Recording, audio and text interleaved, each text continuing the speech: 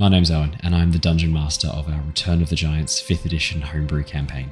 Hi, I'm Ali. I'm playing Lyra, the Eldarin Spore Druid, and she is just a little bit obsessed with mushrooms. Hi, my name's Simon. I'm playing the character of Ember. I'm a wildfire druid who's on a quest to be the very best there ever was. Hi, I'm Dave, and I play Harry Harrington, the Harengon, the roguish merchant with the heart of gold. My name is Christian. I'm playing Bartholomew, the romantic dancing owlin paladin of devotion. Hi, my name is Matt, and I'll be playing Niles Silverwind, the Owlin Way of the Sympathy Monk. Hey guys, I'm Jared. I play the character of Thrain, the boisterous frost giant, the Goliath, path of the giant barbarian. Hello there, lovely listener. This is just a warning to let you know that this episode of Return of the Giants may contain adult language or adult themes. Hello! Hello! Welcome back, everybody. Welcome back to the Lost Archives. It is lovely to see all of your gorgeous faces once again.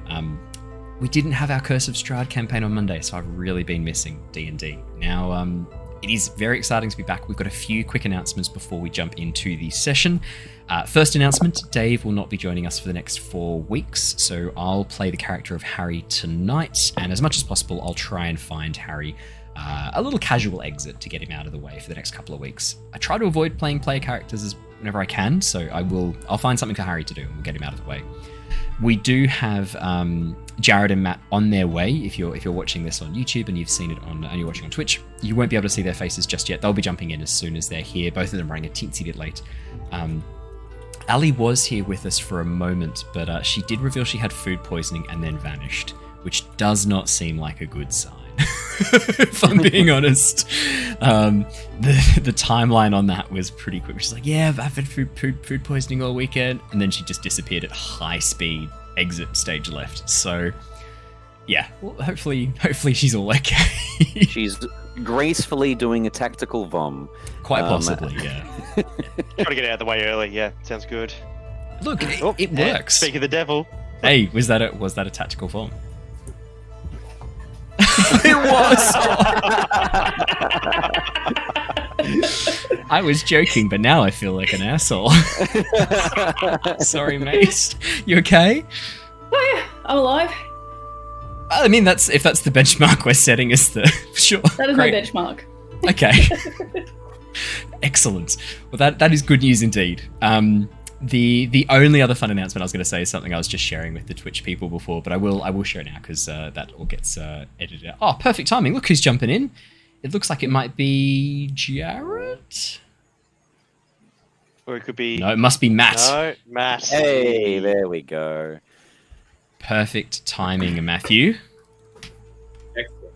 You took 1 point of damage for each minute you were late. But you did regain all of those health points, all those hit points, on account of you taking care of a living creature that relies on you for sustenance, for everything really. Oh my goodness, it's crazy how much Poppy, your dog, looks like my dog Gloomy, just bigger. Poppy's just way bigger. I'll have to I'll send you a photo of Lumi from above. Like if they were standing next to each other, you'd think Lumi was her was Poppy's daughter or something. Yeah. We should do the don't talk to my son meme with them both. That'd be quite fun. Don't talk to my son ever again. All right, we'll get this fixed up. We'll do it. The only fun announcement I was going to make before we did our recap. Pal World is out. It's a fusion, really. I mean, I'm a big fan of Ark. I'm a big fan of Pokemon. So it makes sense that I'd like a game that is just a shameless rip-off of the two of them. It's fantastic. It's really fun. I am really, really enjoying it. There will be some content coming with us playing Pal World. We can't not. Simon's literally just bought it and is downloading it right now as we speak. Wow. I'm going to be working on the others slowly but surely. I'm just waiting for a little bit longer to make sure Nintendo aren't coming after people. But just give it a hot minute. I'm sure it's fine. Apparently, I was reading about this. Apparently, Palworld is a Japanese developer, and they actually did their homework and figured out that they're not breaking any rules. Oh yeah, no, there's been tons of TikToks that I've been seeing about just a bunch of different scenes taken where someone's angry at someone and it's always just Nintendo and Pokemon and everything like that. Yeah. And then just Power Word, just like one of them is the two women at one side of the table, and then the cat at the other. Yeah. Well, because Nintendo don't own the rights to someone who catches a monster with a ball, right? They don't. Exist. Well, a sphere. Technically the ball, but a sphere is different enough. They can use it. The concept can't be trademarked, no. Exactly right. It's very funny. I have to say, it combines some of the best features of Arc with some of the best features of Pokemon. It is everything Pokemon Legends Arceus kind of should have been. Yeah. It doesn't have too many stages of crazy technology yet, right? Because with Arc, the one thing that frustrated me was when it got to tech. Element, yeah, the tech tier. I don't know. I'm not very far. I will get back to you on that one. I'll let you know. I think there are elements of it, but they're not fleshed out as thoroughly as Arc does. Arc progresses to that point, whereas in Power World, it's here's a cool incubator thing that's definitely pretty techy, but I think you can get access to it pretty early on. Level 16, I think, from memory. Yeah. There's a crystalline substance called Paldium, which is basically magic stone, which you can use to make all the technology. But then if you need to power things with electricity, you just go and catch a little electric Pokemon and shove it in a generator. It powers your base. I did see not a playthrough, but just someone doing a base tour, and they literally made step by step a sweatshop. Yeah. That's what the game is. No, seriously, that's what the game is. It's insane. I've got a fridge that's currently powered by an Ice-type Pokemon. My forge just has a Firefox going into it the whole time to melt metal. Genuinely, that's how the game works. That's the entire purpose. I'm not sure how I feel about it's the great ancient slavery, but how do you feel then? I'm leading up to it. How do you feel then, Matt, about the fact that you can catch humans and make them do all this stuff at your base as well? Yeah, and you can craft that old butcher's knife and be well, it's time. You can also condense them to make a mega human. Where you take all the humans and turn them into Pokemon candy and feed them to another human. It's genuinely horrifying if you think about it for more than 2 seconds. Yeah, the sheer fact that you can capture just random humans. I love it. I've caught 3 and I've sold them for 200 gold each. It's the best. It's so funny. Oh, I think the problem is, it comes up with a little note that's a little pop-up box comes up with some text saying in Galapagos Islands it's considered unethical to capture humans. The problem is that encourages me to do it more. There's some part of my brain that reads that and goes, all right, fine. If I've already done it, I may as well do it 100 times. There's no I've passed the point of consequence now. Yeah. It's funny how much it encourages me. So I will keep you posted. There will be some stuff with Pal World. I'd love to do it with some of the lovely people here as well. Whoever's keen. I know Christian has said that he can't possibly get addicted to another game, so I will not tempt you. It's mean. It's unfair.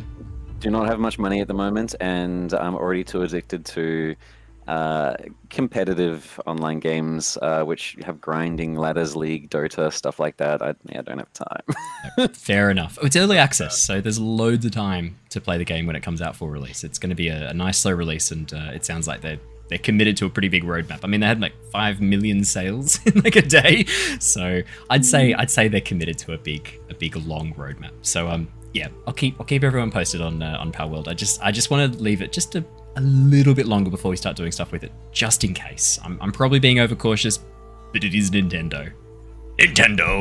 So I think we'll just give them a hot minute. That was the only fun piece of news I have to share. So I think let's jump into the session. Let me do a quick recap, and we will get up and running. So let me do my read. The Tempest Adventuring Guild, a name now legendary across the lands of Nostea, has formed a brand new team. Lyra, Niles, Harry, Ember, and Thrain are delving deep below the earth into the Underdark to seek rumours of stone giants taking over territory and arming for war. Now accompanied by Bartholomew and Owlin, taken prisoner by the Duergar, the team have been searching the Underdark for the village of their Deep Gnome guides that the Deep Gnome guides have come from. During their journey through the vast network of caverns, the team stumbled across a Myconid colony and sought respite from the many dangers of the Underdark. They soon learned that the Myconid colony was in fact under constant threat, their numbers rapidly dwindling. Most recently, a younger Myconid was killed by a group of fish-like creatures called Kuatoa. Offering to assist the Myconids by eliminating this threat, the team decided to head out into the surrounding caverns to hunt down these creatures. During the journey to the ambush site, the team were amazed when Harry revealed a hidden chamber using his recently acquired magic wand. Inside, the team discovered a long-abandoned research outpost of the Society of Brilliance, a group of scholars and mages dedicated to researching and understanding the Underdark. After speaking with the corpse of researcher Davian Hornsorrow using necrotic magic, the team continued on.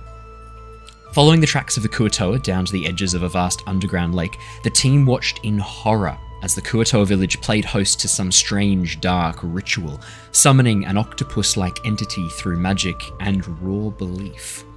The group sprang into action, taking out a number of the Kuatoa and partially disrupting the ritual. Despite some tense moments, the group were victorious, the last Kuatoa cast into the dark waters of the lake below. Exploring the cavern, the party discovered a large stone mural at the rear of the entrance, sections of stone missing, obscuring the image. Luckily, however, it seemed a number of the Kuatoa were carrying these little sections as talismans, and while Ember, Niles, Lyra, and Bartholomew attempted to repair the mural and decipher the image, Thrain and Harry debated cooking and eating Kuatoa, initially luckily deciding to abandon this course. With the mural mostly repaired, the image showed the distant past of Nostea, at first as still images and then as an illusionary, moving, almost holographic form when Ember channeled some of his magic into the mural pieces. The party discussed and debated the implications of this mural, understanding that the clue to solving the current events may well lie buried deep in the past. Deciding to make their way back to the Myconid Circle to report the good news about the Kuatoa, we left off as the party emerged from the Zirkwood forest, once again within the safety of the Myconid Circle. As you walk in through the main gates, we left off last session as the three Sverniblin, the deep gnomes, waved excitedly to you, no longer suffering from the infection, the infected spores that they had breathed in, a combination of Dream's magic, or Bartholomew's magic, and the Myconid's healing has restored the deep gnomes back to what seems to be full health. And as the gnomes spot you and begin waving excitedly, you can see the Myconid circle as well take notice. The three sovereigns standing to attention in the very middle of the circle, slowly raising their heads, looking towards you. And as the rapport spores floating through the air connect you to the minds of the colony, you hear the overlapping voices of the sovereign once again. You return at last. What news do you have? The Kuatoa that were by the lake that we, the one that attacked one of your children, we've cleared them out now, so... We fulfilled that promise. They shouldn't be an issue for you anymore. The creatures are dead at last. The circle is safe. Well, safe from the fish guys. Yes, speaking of that, we noticed when we were here your numbers dwindling. A thought that I had as we were walking back here. If several, I'm not sure how many people you can spare or how many of your kind you can spare, would like to go down to the village, you often speak about things being reusable, nature, stuff like that. I wouldn't mind going and protecting a small entourage to raise the bodies of those dead fish folk so that you can use them for more protection, hopefully bounce back from this deluge that your clan is going through. Before the Myconids answer, you feel a hand on your shoulder, Bartholomew. And as you turn and look around, you see Thrain standing there, looking almost a little bit embarrassed. Before you offer fish people, we throw them in lake. Do we throw all of them? He nods and looks at Harry and then looks back at you. Yes, Well- we threw all of them in lake. There may still be some chance, I think, Thrain. We when we did take a look at them, that weird lungworm seems to be full, but there were still some bodies floating atop the water. There were bodies still floating in water. I'll connect back telepathically. they may be gone into the depths of the water, but they may be some, and I don't know about your clan, but how often do you come across things that you can create as guards? Often? Often we find bodies of the fallen. Some are useful, others not suited for our purpose. These fish folk, are they strong? Are they quick? Are they nimble? Are they useful? I think what made them useful was their collective beliefs, being able to, make creations. That's what I thought, though. It's the bodies definitely have to be dead in order for you to use them, right? To make one of us, a spore servant part of the circle, we must have fresh meat. Oh. Does the meat have to be dead? Yes, a lungworm life would... can give death to life to death. It's a shame you don't have really good poison. That lungworm would probably be a really good protector if you ever wanted to set up shop down by the lake. Don't know how your spores would fare in more of an aquatic sense.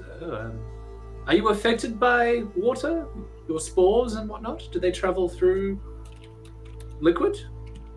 Our spores collect on the surface of liquids. Tension, barrier to our spores. They are stuck. That could be a little bit of a problem then, Lyra. But water flows, water moves, carries spores elsewhere. If this circle were to fail, the spores would grow again. Oh, well, maybe not then. Maybe that's a good idea. Spores on water can be consumed, and a new host, even if the water itself isn't the greatest host, the stuff that then becomes in a different host could be. The three sovereigns merely turn towards you, softly glowing eyes, unblinking, unmoving, as they focus their attention on you, Lyra. You would know that, Lyra. You're quite the expert. And I just gesture to the various mushrooms growing on your armor. Tim's still with us and he hasn't attacked us yet. As Tim then slowly moves over towards you. And I swear, I think he's getting better at waltzing, if you ask me. Yes. And the kazoo. I'm guessing sovereigns. Are we still speaking, by the way? Sorry, I might have missed it in the introduction. You can speak out loud if you want. The rapport spores carry the thoughts regardless, because to think you have to direct. No, not that. What I was checking. Are we speaking to them face to face, or are we speaking to them through the Because I remember the last thing I saw was us arriving to the Hukara. Yeah, the Hukara was outside the gate, stalking the Zirkwood forest, looking for enemies. When you approached, it recognized you as a friend of the circle, and you were brought inside. The last thing we did at the end of last session was as you walked into the center of the Myconid circle, essentially an enormous clearing underneath this overhanging cliff face. Jagged stone rocks above. There's a section slightly lower down where the sovereigns have made their home, and that's where the three Sverniblin were as well. Is there anything of importance down here? Not wanting to steal, but just curiosity of other peoples and races. Bartholomew's always keen on learning about other cultures. I guess probably something that's inherently been bored into him from his dad. Would you like to make me a perception or investigation check? While you do that, Niles, you got a question? Yeah, I do have a question. I would like to see if, I don't think Niles' understanding of Myconids would be very high, considering this is probably the first time he's seen them. But I think Niles would probably just be curious as to, whether or not it's normal for there to be three sovereigns in a circle. Would you like to make me a nature check, please, Niles? Absolutely. I only got a 4, looking around. 4 for Bartholomew. The problem isn't that there's not things to look at. The The problem is the overabundance of things to look at. There are huge fungi growing on every surface, fruiting bodies of a million different species. You can see there's barrels, these large stalks that have been carved and turned into barrels, probably stalks of zirkwood or maybe even a different type of fungus. It looks almost naturally grown, maybe some type of barrel stalk. D&D are good at naming things. As you see, and they're being carried around by some of the spore servants, a few Duragar, a few Sverniblin spore servants, one or two drow, carrying around these barrels and moving them from different locations. There are these large fruiting bodies of fungus growing up, creating these beautiful archways above the circle that are slowly dripping spores. Essentially, just this soft, almost like a snow of spores slowly falling down. And underneath, you can see tiny little squirming mycelium rising up, pulling in the spores and taking them below into the soil. There's so much to see that kind of draws the eye of Bartholomew. It's hard to stay on top of just one thing. Beautiful from the sounds of it. 5, stunning, alien, but very, very beautiful. 5 for nature check. I don't know. Most. Our brothers, hoot hoot. 4 and a 5. We have no idea. No, I mean, if you think about if this is let me talk through Niles' subconscious. So the word sovereign implies some sort of king or monarch. Yeah. The Aarakocra and Owlin have never had a king or a monarch as far as your history goes back. I mean, even your records from your time in the Plane of Air, which is where both the Owlin and Aarakocra came from Mostea, but they all were from the Plane of Air. There hadn't been a king or a monarch. It's always been more of a spiritual role, not one that lords over the others, but one that guides and provides wisdom and knowledge and experience. But you know that some of these people, some humans have kings. The whole Ocean Empire is essentially an enormous conglomeration of various different races, ruled over by what is now a council, but didn't used to be. It used to be an empire ruled by an emperor a very long time ago. So, I mean, maybe you could have 3. Oshia has 5 at the moment. It's a council of 5 that rule the empire. So maybe 3's fine. Could be. Maybe it's common. You don't know. Hard to say. I think of this all through. I like to think that Niles is putting this all together on the spot, and then just comes to the conclusion that he just kind of shrugs. He's just kind of like, eh? Well, because even though you rolled a 5, the 5's just to figure out if this is normal for Myconids. But I love the idea of kind of giving it to you in Niles' subconscious. Like, what is it like on the surface? Oh, well, it is. It's probably like this on the surface. It's probably like this underground. How different is it? Yeah. Nah, it doesn't seem that weird. Toot. I know the Underdark is dangerous, but I will bring up to the Sovereigns as all of us are sort of sitting here, a couple of us looking around, the conversation finishing for a moment. Sovereigns, now that the fish folk are quelled for now, as we take out the entire clan there, so they shouldn't be coming back. Do you still need the hook horror on defense? This isn't me checking whether we can borrow it yet. I don't think we plan on leaving right now. But is there anything else that it is defending you from? The hook horror, as you call it by name. 'Tis our most valuable guard. Guards against all. Its presence alone is enough to scare away intruders. We would have to be very confident in our protection, to let it wander far from the circle. Oh no, I just more so mean we saw it out in the forest, just the area surrounding the village. I thought maybe there was something else other than the fish folk that you were all worried about. I mentioned that because we did notice some serpentine marks as we were arriving here. Maybe another predator? Marks of large creature.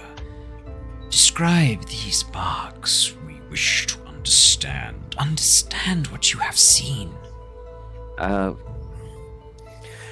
don't know what's down here on the surface world. It would be things akin to a snake, but much, much larger. I've heard of even giant giant snakes, giant constrictors, but even those don't compare to the, I guess, gullies that we were seeing being left behind. From my memory, were these things when this was way back when I actually first met the Tempest adventuring party? Were these like 10 feet wide, 15, 20, 50? Yeah, we're talking like 45, 50 feet diameter tunnels. Okay. Spiral tunnel digging straight down into the earth. It's the tunnel that the Tempest Guild walked down to actually get to the Underdark. Okay, and we saw more of those, more marks, and, as if that area was like a traveling place, like a waterhole for this creature. At the time, you very wisely had a look to see how old they were. I think it might have even been Ember who asked to see how old they were, or maybe Lyra. I get a sense it was one of you two asked it, like how old are these tracks, and they were old. It wasn't a new excavation. Okay. This had been dug a long time ago. Well, months or years. Even if I know a lot, I don't know everything about the Underdark, so hopefully learning about another predator, I'll explain, about 50-ish feet wide, a circular-bodied creature that, even if it's not deadly, was definitely ginormous enough to be dangerous, even if it doesn't mean to be. I just thought if you guys are keeping an eye out for it, maybe we should as well. I thought that might be where the hook horror was walking around. The hook horror is for creatures, figures we have seen lurking in the shadows. They come close to the circle. 5 of them close to the circle. We do not know what they want. Drow, we think. Oh, I see. The hook horror is to keep them at bay, for they are hard to see. When someone did see them, do you know what they looked like? The drow seeking refuge here. Zaylin, she saw them. She told us to have protection. Figures dressed in chitin armor. Chitin, like dark painted armor. Okay. So that checks out. This creature you describe, may we see through your eyes. Sure, I'll try, unless they're doing something else, I'll just try remembering back to the moment. As you try and call it to your surface thoughts, Bartholomew, to hold the image in your mind of the tunnels, could I get you to make me a wisdom saving throw, please? Yeah, sure. If this is for, like, them pushing into my subconscious... It's more for how your mind responds to the okay. feeling of something so alien, so different. Like, this is the Myconid circle, the Sovereign Circle, connecting with your mind directly. I just want to see how well you handle it. Yeah, look, I'm not that wise. That's a 5. As you feel what can only be described as a vast ocean, almost like the waters of the Dark Lake itself, still and calm. And you feel your mind plunging deep within it, cold and warm all at once, wrapping around you as you see eyes open in the blackness, the glowing eyes of the Myconids. 1, then 2, then 3, then 7, then 12, then hundreds, as you feel the entire weight of the Myconid hive mind suddenly pressed against your own. You try to recall and hold on to this image of the tracks that you saw, the large tunnels carved by this creature, but you're having trouble even remembering who you are as you feel the lives and minds of hundreds, thousands of individuals, those who have lived and died many, many times over and over again. And as you suddenly come back to yourself as the Sovereigns pull away, you feel yourself slowly falling backwards as Thrain, who was standing right behind you from before, goes, "Whoa there!" grabs you and steadies you for a moment. Okay, that was different. I see Bartholomew struggle with his mind, and I sort of say, easy there, brother. But it seems your mind is still needs some training. Perhaps I can assist. Perhaps they can see through my eyes, but I don't know if they have. Oh, well, I did see the tracks. You might may have a little bit more luck seeing through mine. Oh. If I'm part mushroom on my father's side. Could I please get a wisdom saving throw from anyone who wants to open up their minds to the Myconid sovereigns? Sure. 21, Lyra. That does seem appropriate, though. That does check out. Ember, that's an 8. Not that much better. Yep. It's not bad. 17 from Niles. Okay, let's do Ember first. Ember, exactly what I described for Bartholomew. This feeling of immense identity. Millions of personalities. All of the Myconids who have ever been born, who have ever died, stored almost in like a hive consciousness. This entire network of minds, all thinking and feeling at the same time, is just overwhelming. And as you come back out of it, you don't quite sort of collapse a little bit as Bartholomew started to do, but as you pull your mind back, you feel Flicker on your shoulder wrap around close, nuzzling up against you with her feathers, trying to keep you warm as you suddenly feel a chill settle in, these shivers running across your body. Niles and Lyra, as you open your minds up, you don't fall into the dark waters. You float on their surface, knowing not to immerse yourselves in the mind, just a light touch. And as you peer into the dark waters and hold the image of the tracks in your mind, the image of the tunnels carved by this ancient creature that traveled through here long ago, you see in turn, reflected in the water, an enormous shape rising out of the darkness. Interlocking plates of chitin. This creature is hundreds of feet long. As it stretches back, you can see an enormous, long, armored body. Dark purple, coloring the chitin. Sections where it reflects the light, shimmering this incandescent green over the surface of the purple. And as the body spins around and the head rises, you see this enormous mouth with 2 sets of huge mandibles clicking into place, burrowing through the rock, consuming it as it eats it whole. And then as you begin to break contact, Niles, Lyra, you feel a resonance with the Myconids, a sense of kinship. And as you do so, you feel something within you, something that you'd only been subconsciously aware of. A presence. It's been with you since the Feywild. Open its eyes with the other Myconids in the dark waters.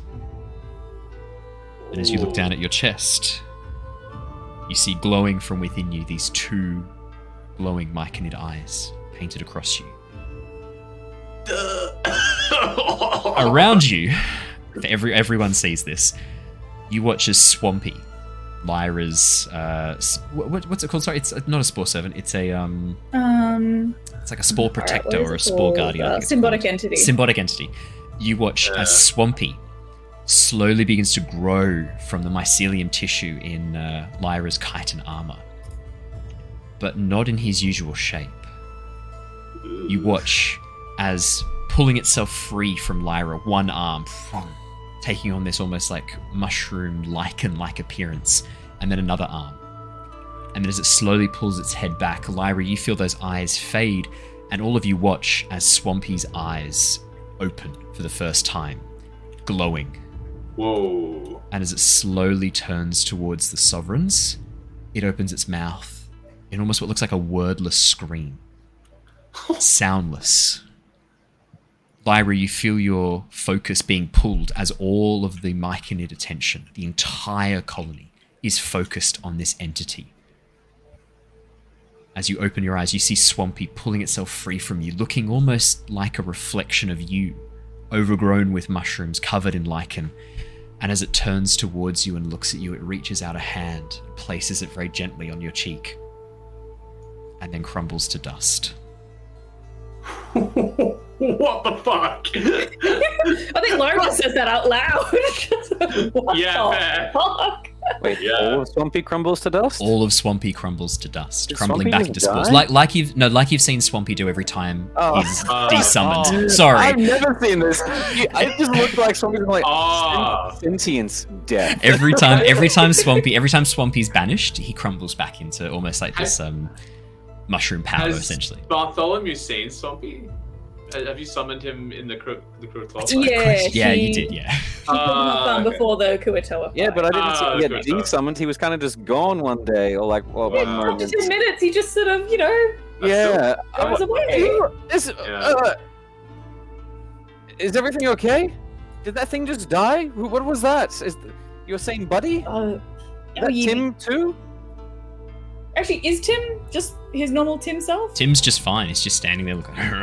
Were those glowing eyes also on Niles as well? No, only on Lyra. Only on Lyra. Okay, I was gonna say that was crazy. As you sort of had this reaction, all of you sort of surprised, turn around looking at Swampy where Swampy was. You watch as the three sovereigns step forward as one, their hands cupping the almost like ash that Swampy leaves behind. And as it runs through their fingers, they pause and look up to you, Lyra. We thought there was a sovereign here. But it is not. It is not. It is you. And then all at once, all three speak. What are you? Are you a sovereign? As they look at you, Lyra. What the fuck? I'm what? I mean, this body was, I guess, artificially created if you put it that way. Not what you call yourself. Yourself, what you are. There is something of the Myconid about you. About you. Wait, didn't you mention that you had roots also in the Feywilds? Spores carried from the Twilight Woods long ago. Cracks, portals, gateways opened. We came through. Well, before I was pulled back here to this realm, I was also, I guess, in the Feywild and came here through non-normal means, I guess. I mean, if it feels familiar, maybe it sort of just feels like your old home from way, way, way back when. This is not familiar. Familiar. This feels new. This feels me. Can I pull Swampy back again? Oh, 'Cause yeah. after that short, yeah. As you do so, you watch as Swampy rises, larger than before, the glowing eye is still there, still looking a little bit similar to you, Lyra, a bit more humanoid in appearance. And as Swampy emerges from you, almost growing out of your back, pulling itself free, its arm pulling itself out of your hand, almost it's like not it dead. is, almost like it's within you at all times. As it pulls itself free and steps in front of you, you watch as it holds out its hand, and a staff matching yours grows, and it slams it down in front and takes a defensive stance in front of you, glowing eyes looking across at each of the figures in the glade. I will never get used to this. This is No, different. this is new for me too, don't worry. I think I just sort of pat Swampy on the shoulder and just be like, no need to be tense. These guys are friends still? Swampy does not respond. But I guess it's something felt sovereign, you were saying? What does that even mean? Feels like one of us. A mind. Soul. But it is not. It is not one of us. It is something different. Something Is it- new. Could it be similar to the Corey in a way? I mean, that's in the same way that your minds are linked and then linked to others, the Corey's sort of a linked mind in a way. I mean, We do not know this word you speak, this word you use, Corey. 2 souls, 1 body? The Myconids will sort of look shrugging, confused, and you sense confusion through the rapport spore link. Lyra's probably just as confused. She's like, I really should have asked Shana more about this. But, yeah, I think Lyra's just, completely and utterly stumped. Like, she doesn't really have answers for them, but just sort of files it away in the back of her mind. It's like, things I need to ask Shana about later.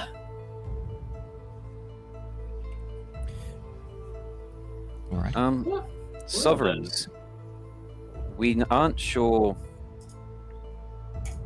One moment. I know that I'm still connected telepathically, but again, Bartholomew is not quick enough to think of the fact they're just going to listen in anyway. Everyone, I'll turn back to those near me. I really don't feel comfortable now taking the hook horror, even though I convinced them to agree to the deal. Is there any chance that we could hunt something strong nearby to replace? It sounds like it's more than just a wall, but like a figure, a figurehead almost, that scares smaller creatures away. I mean, could we maybe... I mean, how difficult are hook horrors to fight? I mean, I've never fought one before, so I have no idea if this is, a absolutely ludicrous idea, but if we kill one, bring it back, ask them to make it into a hook horror spory dude. But Bartholomew is the expert on this, or we could ask the gnomes if they know of any creatures nearby that might be able to be hunted down. But yes, have you encountered any hook horrors before in your time down here, or did you keep a distance? Most likely, I've never encountered them myself, but I have heard Duragar that often spoke about boasting that they had taken them on in combat. My expectations in comparison to the surface world would be akin to, I guess, with our home, Niles, a giant eagle, very dangerous but capable with a group. Ooh, yes. That could be a bit troublesome. They can't fly. They're hook arms. They're not birds, even though they kind of look like a large penguin. No, it's more akin to just their dangerousness. We would need to be careful, but as a group, I think we could. I just didn't want to. The reason I'm asking all of you, and Lyra, thank you for being so eager to help. Obviously, this is my idea, and I didn't want to force all of you to fight something that is life-threatening unless you're all okay with it. Well, I'm sure Thrain here won't mind fighting something large. It would be a good test of his strength. Turn around and look. You see Thrain has actually taken a seat over on one of the rocks towards the side of the circle, sharpening his axe, looking almost a bit lost. Yeah. Thoughtful. You're all an adventuring party. I guess this would be akin to a side quest if we wanted to do it. My thought process is either we do this, or I would most likely take back the offer and would refute the hook horror. I know the defense is handy, but something handy for us is life-saving for these Myconids. I didn't realize that until the Sovereigns mentioned that. The way that I see it, I mean, if we, go see if we can take down a hook horror of our own, bring the body back here, see if we can, get them to reanimate it for us, and then, we have it help us out with whatever it was that you wanted it to help us out with, and then we can offer to give it back to them afterwards. They get a win. I agree 100%. My thoughts for the hook horror originally was just we were already sticking our neck out for the Sovereigns. Our trade, something of recompense on our side, and looking at the size of the hook horror, a bodyguard in a place as dangerous as this is always handy. But I now don't feel comfortable taking a bodyguard for us if it's going to leave the sole prime defender of this place. Defenseless? Yeah. Obviously, the Sovereigns are sort of like, there's not really a private conversation in a Myconid circle with rapport spores. It's not really possible. There is a pause as the Sovereigns have been sort of like not deliberately listening, but they can't help but hear. There's a pause, and then you hear in your minds, there might be another way, another way. Oh shit, that's right. I'm so sorry. I guess I wasn't speaking bad anyway. I didn't mean to keep you excluded. Another way? You, little sovereign. As they point at you, Lyra. Spores that animate must be given fresh. But if you are like us, like sovereigns, can carry safely, we could gift you some of our spores to reanimate, to give life. That would be cool. If you could contain them. How Oh, are I they get it. contained? They hold up their Is it like hands, and you watch as their hands, the plates of mushrooms, slowly begin to split open, revealing the network of dense mycelium underneath the flesh. Almost softly glowing blue-white spores, kept fresh and safe within. And as one slowly pulls off in the wind and floats towards the ground, by the time it touches the ground, the glow fades, and you watch as the spore dies. So we would not need to even worry about finding something nearby, bring its body back, and spend all that time to do it. We could simply just find something worthy along the way and raise it as a on-the-road bodyguard. If you can contain our spores, if you can hold life, then you can bring life to death. Life to death. So Lyra's tossing up what's the better option. Is she's not sure if she's got that living mycelium thing in her hand. Like she's just sort of like staring at like the hand that already has a stone embedded in it, staring at the other hand that seems like a normal hand to her, and then starts staring at her quarterstaff that is just continuously sprouting mushroom bodies. And she's like, would this be a suitable container? Like, how do you do the putty mushroom thing? This staff, this stave is wood. Wood cannot hold our spores. Only flesh can hold life. Oh. Gingerly holds out her hand, the one that doesn't have the stone in it. Okay, that's good to know, thank you. You watch as the largest of the sovereigns, the enormously bulky, stocky, muscular one, reaches forward and very gently takes your hand, covering it with its enormous three-fingered, almost like a paw with massive like fungal claws. As it does so, Lyra, it places its other hand underneath. And then the other two sovereigns, the smallest one reaches underneath, places its hands above on the underside of the large sovereign's hands. And then the tall, willowy one places its hand on top. And then you feel a low hum, three-part harmony, begin to softly rise from the sovereigns. Reverberating in your chests, all of you feel this as much as hear it, as it echoes through a circle. All of the spore servants stop what they're doing, freeze in place, as the other myconids slowly raise their hands and begin humming along to music. Soft and mournful begins to fill the glade. Lyra, as it does so, you feel a sharp pain in your hand. Could I get you to please roll me a charisma? No, sorry. No, it is a wisdom. A wisdom saving throw, please. You had me worried there when you said charisma. You've been given advantage by chat for this. Donut Undercover has gifted you advantage. That is Thank you, incredible chat. timing. Huge. That is exceptional. Dirty from 20. chat. Dirty 20. Dirty 20 is definitely enough. As you feel this sharp pain stab into your hand, there's a moment of burning pain spreading up your arm, followed by this intense cold, almost as if your arm itself is having the life drained from it. And then, just as that feeling arose, suddenly it begins to slow.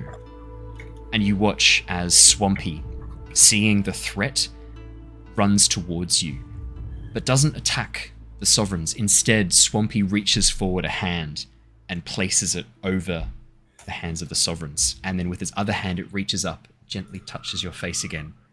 And then Swampy begins to melt back into you, dissolving. And as it does so, all of you watch as Lyra's eyes begin to glow like those of the Myconids. Swampy fades back into her. Around your feet, small mushrooms begin to grow, mycelium spreading out, growing across the ground, cracking the stone with its speed. And then just as suddenly as it began, the mycelium stops, withers, and dies in a circle around you, Lyra. And as the sovereigns pull their hands away, your left arm, the flesh from your fingertips up to your forearm is a dull grey, the life having been completely drained from it. But then, you watch as the colour slowly begins to fade back, as the blood begins to return. And as it does so, as you look at your hand, Lyra, you see a gap in the skin, tiny cut right in the very centre of your palm. And as you look, you see tiny mycelium strands wiggling just below the surface as the cut seals closed. Weird Yes. clone baby. Just a little bit Whoa. disconcerting. Have we Thank seen you. Lyra bleed? No, I don't think you have. Yeah. I don't think anyone's seen Lyra breed. No, a lot of the previous fights I didn't even take any damage. Yeah. This is a new one. You're gonna we're gonna cut you up, and it's just gonna be more and more layers of mushroom. You're a Shrek inside, just layers upon layers. Mushroom Shrek. Niles is looking on like in kind of like in horror, but also in like fascination. This That's is probably like, fair. yeah, it's like you know how you're like watching. It's like watching a train wreck. It's kind of just like, ugh. Ooh. Oh. So, A vessel for our spores. Our spores. But you are not a complete one. You are little, small sovereign, young sovereign. We could only contain enough for one reanimation, one life within you. Use it wisely. I will. Thank you. Just to be clear, so I use it just by putting the spores on whatever dead thing we want to animate? Place your hand upon its skin, upon its flesh, and life will grow again. Are there any limitations on type of creature? You Being- are only a small sovereign. Your spores are young. Something larger, too large. Spores will not reanimate all of it, only part. Dumb sovereigns. I wanted to raise a purple worm. There goes my dragon plan, I guess. Yeah, Elder Dragon. Like, let's go. Kill Hadar, raise Hadar, have him as like a little baby follower. Cool. Could be cool. Thank you. Do you guys need any other help with anything before we go off to? What are we doing again? Well, I think if we're not needing to get them a follower, our journey, I'll look over towards the gnomes, maybe in the direction of where we were wanting to head previously. Lindenstone, and maybe just a quick stop over there as we then continue on to the furnace mines. What about Zaylin though? We did say that we would help her out. Yes. Maybe a quick chat with her before we leave here. She might even want to come along with us the same way that I have. Harry slowly raises a paw. Oh, Harry, yes. How are you doing down there? Oh, I'm good. Just been watching Lyra turn into a mushroom more.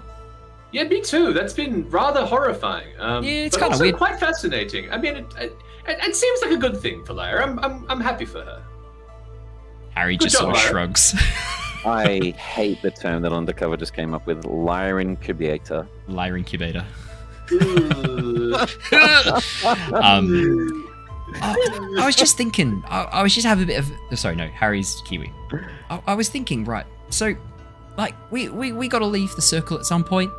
Zaylen wants to leave the circle at some point. The Sovereigns mentioned something about some, like, shadowy figures moving about, you know, all creepy-like.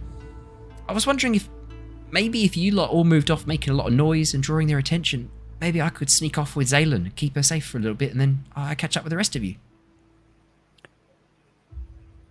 Well, once you've gotten some more food, with that lovely little British boy's accent. Yeah, I know. What happened? Yes, it's switched halfway. Don't know what happened. Don't know what happened. It's just. I don't know what so happened. strong. I know. I just lost it. I was like, nah, I'm not stopping. Just carry on. Thanks for calling it out, though. Almost got away with it.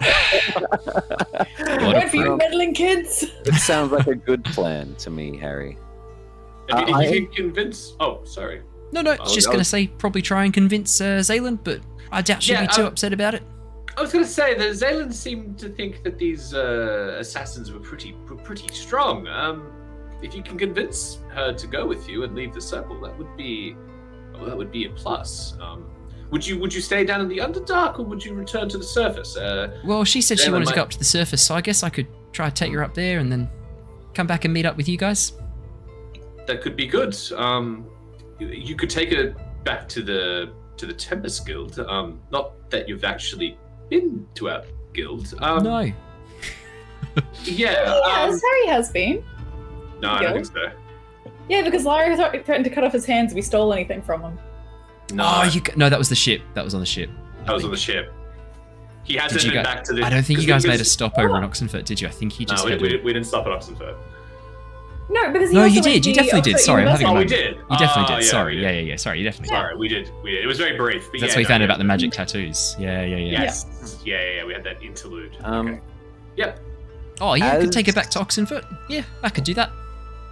It would be good. Got some items I need to pawn off when I get there.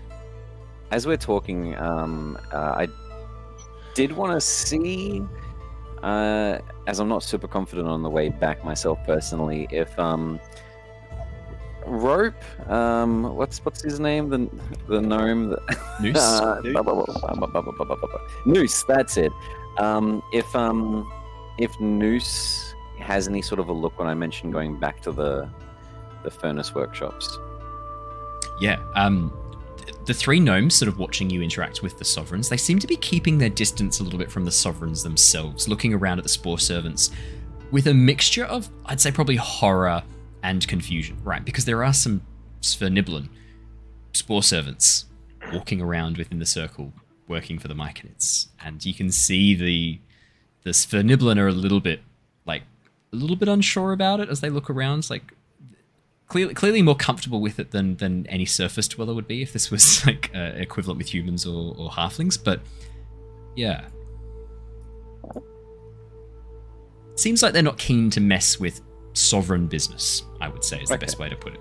But yeah, you can see them both sort of sitting over there talking. All three of them sitting over there talking. Gook, the young female who looks like she's probably in like her 20s if she was a human, munching away on a loaf of some sort of bread-like product. Gobbledy and Noose sort of talking rapidly, occasionally looking over at the six of you in a little bit of confusion and pointing out the gates. Okay, so Noose obviously wouldn't have ever heard then me mentioning. No, you don't get the sense that their focus and attention is on you. Okay, no problem. With all of us deciding what to do, the Swift Nobleman would know how to get back to Blindenstone.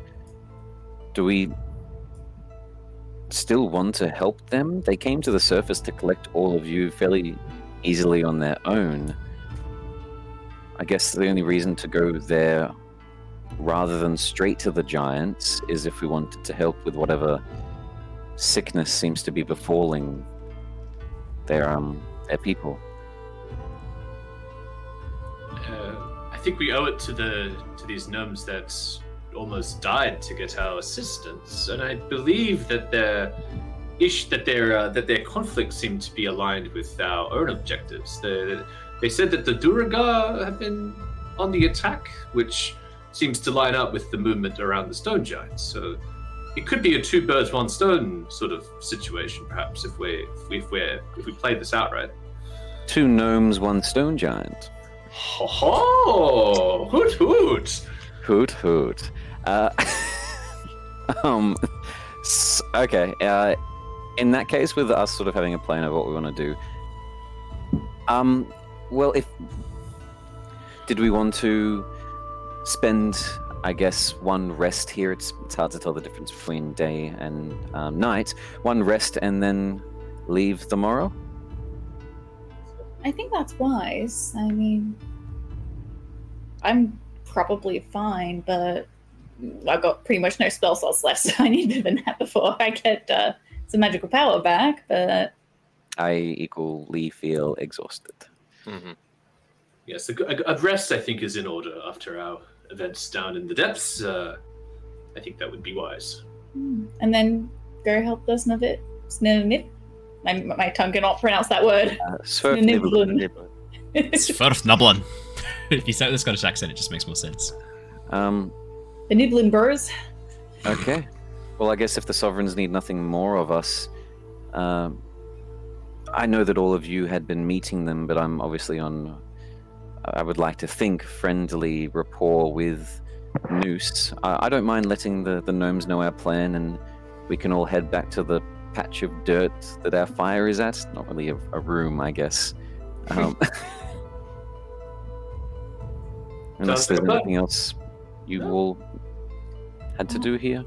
Sounds like Lyra, do you have any more weird bits of light to eat with your skin? I don't think so. Also, are my eyes still glowing? They felt like they were glowing before. Oh, they were definitely glowing. Are they still glowing, DM? No, they died off as the sovereigns. Yeah, Lyra, they're still glowing. It's weird. Oh fuck, that's gonna be really hard to hide in the dark, especially since we're in the Underdark. Yes, good luck with that. But yes, also that was rather bold of you. Are you sure you're okay with that? That's well, I guess it's too late now. Yeah, I mean, also in the grand scheme of things, you know, in this short, 2 weeks has it been since we've all been traveling together? We've had stones embedded in our hands. We've talked with gosh knows how many giants. Yes. We're really good at contracting things. Yes, that is a worry. Yes. I don't know how I feel about this. I would like to keep my body parts. I'll put my hand on Niles' shoulder. Well, I've contracted some friendship. Oh, that's sweet. Oh, that's gross. As Harry tries to wash his hands off. I didn't step in it, did I? As he looks around. I'll head over to Noose with a small wave to everyone to inform the gnomes. I don't really think it's a super important conversation, unless they want to tell me what they've been talking about, but I'm just going to let them know that our plan is to guide them and see what's happening with the Duergar, and because they were here to help the Tempest Guild with what again? They were here to let the Tempest Guild know that the giants had been taking slaves, that the stone giants were moving. There'd been messages sent out to try and help locate the giants, and the Sverfniblin responded and said, like, hey, the stone giants are here and they're fucking everything up. Please help. Okay. Well, I'll let them know that's still the plan, but prior to that, we're going to see if we can help with this conflict with the Duergar and this sickness that it's happening to them. I'll let them know that. Yeah, I mean, if you wanted to talk to them, all of you can. They're more than happy to have a bit of a chat. Unless there's other things you guys wanted to do, let me know. You tell me. I did have some other stuff. I was going to sort of just give them a quick update. Sweet. And other people wanted to join. I won't stop that. Yeah, other than updating the drow as well was the only other thing I was thinking. Yeah. Yeah. Okay. So Harry's going to go over to talk to Zaylin. Did anyone want to go with Harry to talk to Zaylin? Because what we'll do, we can split you guys in half. Half you can talk to the gnomes, half you can talk to Zaylin, if you like. Yeah, Lyra will talk to Zaylin.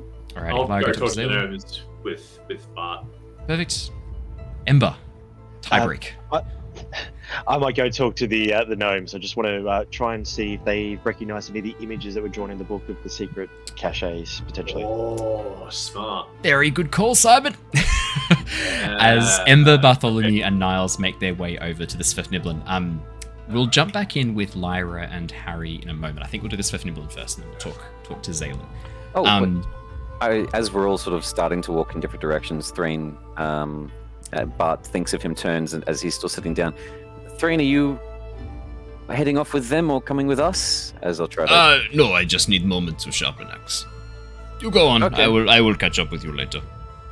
Well, we'll see you next to the fire soon, and I'll throw some rocks. I need to redo my strength after that fight with the fish. You showed me how to throw properly. Yes, you not throw properly. I will teach you proper way to throw. Perfect. Yes. Thank you. Yes, perhaps we could get a quick sparring session in too, friend. Perhaps. And I guess the 3 of us will head over. Perfect. Ember, Bartholomew, and Niles. As the 3 of you approach the gnomes, you watch as Noose gives you a little wave. As Gook stands up, rushes forwards, and wraps her arms around the person who's walking in front. Whoever the first person is at the front gets a hug of their knees by this little gnome lady. I'd say probably Bartholomew, seeing as you're striding forwards. Oh, I was thinking because I stopped for Thrain. It might. Oh, right, yeah, to be Emperor or Niles. Yeah. I was keen to get over there to ask them about the. Perfect. As you step forward and go to be like, hello, you just look down and Gook is wrapped around. She goes, I just wanted to thank you so much for saving my life and getting us all cured and for helping out and for offering to help us escort us back to our village. There's not many nice people. Oh, anymore. Of course we didn't know. We want to take care of you, so we're just glad that you're feeling better. I'm sure everyone else in the party feels the same. We're feeling so much better, thanks. Thank you so much, guys. She looks around as Niles and Bartholomew catch up. At this point, sort of, you watch as Noose kind of chuckles a little bit, walks over and goes, yeah, I think we owe you a real debt of gratitude. We were in a bit of a tight bind back there, but your magic, whatever you did, put us on the right track and I think probably saved our lives. How are all 3 of you feeling now? No, we're back to normal. Mike and Iz have cleared out the last of those spores, whatever they were, that toxin that we breathed in. It wasn't spores, I should stop calling it spores. Some sort of toxin, a poison that we breathed in. Apparently it was slowly taking us out. They called it a neurotoxin, something like that. And they said you breathed it in, or you know that you breathed it in? Oh no, we knew we'd breathed it in. It burned our lungs as we were breathing. This is while we were trying to escape from the mines. I swear I recognize you. Have I seen you before somewhere? As he looks at you, Bartholomew. Is this Noose? Yeah, Noose. I thought me and him caught up when we first met. Yes. Sorry, memory's a bit foggy. Oh, he would have been all catch mind up, didn't we? Yes. Oh, sorry, you must have not been in the right state of mind. Everything was probably whacked out. You did feel very optimistic compared to how we were when we were working together. The mines, but not. Well, actually, this thing they constructed, he just said the mines. Is this the mines of Blindenstone, or is this the furnace mines with me? He's talking about the furnace mines. So they escaped. So they contracted it there. Escaping from the Duragar. Oh, shit. So the Duragar and the Stone Giants. So this wasn't at Blindenstone. I had that the complete wrong way. Oh no! So they yeah. So I mean, he'll share this. No. We saw a break. Duragar weren't watching. They were distracted by one of the large Stone Giants, talking to them angrily and getting all upset. The Stone Giant just reached down and brushed one of them aside. Literally turned him into paste right in front of us. So we took that opportunity and we ran for it. And I see. Sir, I didn't realize all 3 of you. I thought that you, Noose, had escaped to Blindenstone and recouped with your kind. I didn't realize all 3 of you were from No, we haven't been back. We came straight to the surface. We had to talk about what we thought would be best. We made a decision and we thought getting the message out that there was trouble was more important than talking to our family first, getting back to our village. I hope we made the right decision. I think we've made the right decision. No, I 100% agreed. The work conditions there weren't the best with management. No, that's one way of putting it. It was awful. But yeah, no, it's good to see you again, and thank you for helping us out. We were in a tough bind. Really appreciate it. No, that's fine. Do any 3 of you? I have a rough idea. I guess if with this case, then Ember, Niles. I had it the wrong way around, maybe due to my own lack of information. We probably don't need to go to Blindenstone. It sounds like what is happening is everything's connected in one. It's happening at the mines. That's what I was under the impression was happening as well. We're going to try and head back to our village. I mean, if you did want to accompany us, we can guarantee you a warm bed and some good food before you head deeper. And I mean, How far is your town?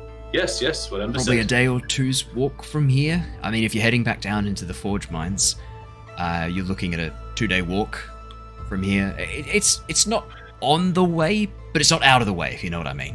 If you were to take a detour through Blindenstone, it's not too far out of the way. I look around the Underdark a little bit and go, I think any warm place, comfortable, secure place in the Underdark to rest would be a benefit.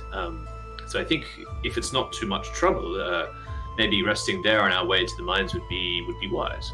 I agree. I need a chance to arm myself properly. You watch as Noosh shakes her head. No, it's no trouble at all. You lot, no. You would be welcomed as honoured guests if you would accompany us to Blindenstone. And I know all of us are a bit anxious. I mean, we haven't been back in a long time. I mean, I was taken outside the village, but I know Gobbledy was actually captured in Blindenstone when the Duragar raided. We don't know how much of the... We don't know how intact the village is, if we're being perfectly honest. No. No, come on, Gook. I'm sure it's fine, as Noose quickly interjects. No, it'll be fine. Blindenstone stood for generations. No, it'll be fine. I'm gonna inside check that. Yeah, probably a good idea. Yeah. Also, what's my history and knowledge of Blindenstone? Because from memory, out of game, I thought it was must be much more defense to be so easily raided by Duragar. It was, yeah, it is. It's a large deep gnome. It's not a stronghold, but as close as the deep gnomes would get to making a stronghold. Yeah. For the Duragar to have successfully led a raid into Blindenstone is concerning. That is definitely concerning. Blindenstone would be the main capital of deep gnomes on Nostea, correct? It'd be one of the largest settlements. The idea of a capital city for the deep gnomes, they haven't really had one for a very, very long time. The Duragar have led a very conscious campaign of essentially using the deep gnome as slave labor, and they have continually prevented any large cities from ever forming. The largest settlements would have maybe 200 gnomes in them. Okay. So no big metropolis of gnomes anymore. There were, the histories speak of it, but not since the Duragar have really actively ramped up their... Other than knowing that it's a fortress, the history check just, I was to see if I knew things about the layers of defense. I'm wondering how they got past them, but I probably just know that it's a fortress. Yeah, I'd say when you get closer, if you want to make a perception or investigation check, you can start to sort of notice. I mean, you've come from a military training in some ways, a monastic training in the martial arts. You'd have some knowledge of fortifications. Nice, is that a 21? It is a 21. Noose is lying.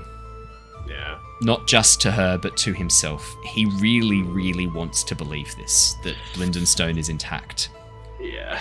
But you saw his face as Gook explained that Gobbledy had been taken inside the fort itself. Oh, bro, if they're working with the stone giants, it's probably been fucking rocked. Did you say that out loud? Literally. Did you say that out loud? Probably that it was even for Christian, it was sort of just like a realization. Bartholomew probably not whispered, but a hush. That sort of thought to himself. Yeah. Could I have a stealth check, please? A subtlety check. Just want to see, subtlety check. Oh no! My God, that be a natural one. Wow. As you shout out, exactly as you did, Christian, it's just, oh my God, they're working with the stone giants. Dude, they're gone. As you just shout that out, you watch as Gook turns towards you, her large grey-brown eyes opened wide in sorrow as a tear forms at the edge of her eyes. And she goes, "Oh no! You really think so?" Oh no! But I don't think that's at all. My friend is just exaggerating. My family, You watch as Noose looks at you, shooting daggers. He's wraps an arm around her, goes, No. They'll be fine. No. Blindenstone stood for hundreds of years. It'll be fine, right? Don't believe Bard. I mean, we thought his name was Dream for a long time. We don't know what's really Yeah, happening. he's a bit confused at the moment. Been down here a bit too long. You know what I'm saying? We've been down here our whole lives. Look, Bartholomew has a very low wisdom. Reading the room is not an okay thing, even Oh, with your charisma. Being the planner that I am, always assuming the worst. Niles, Ember, Noose. Is it really worth our time if we go there if the place has actually fallen, as nice as we're trying to be? What if it no longer exists?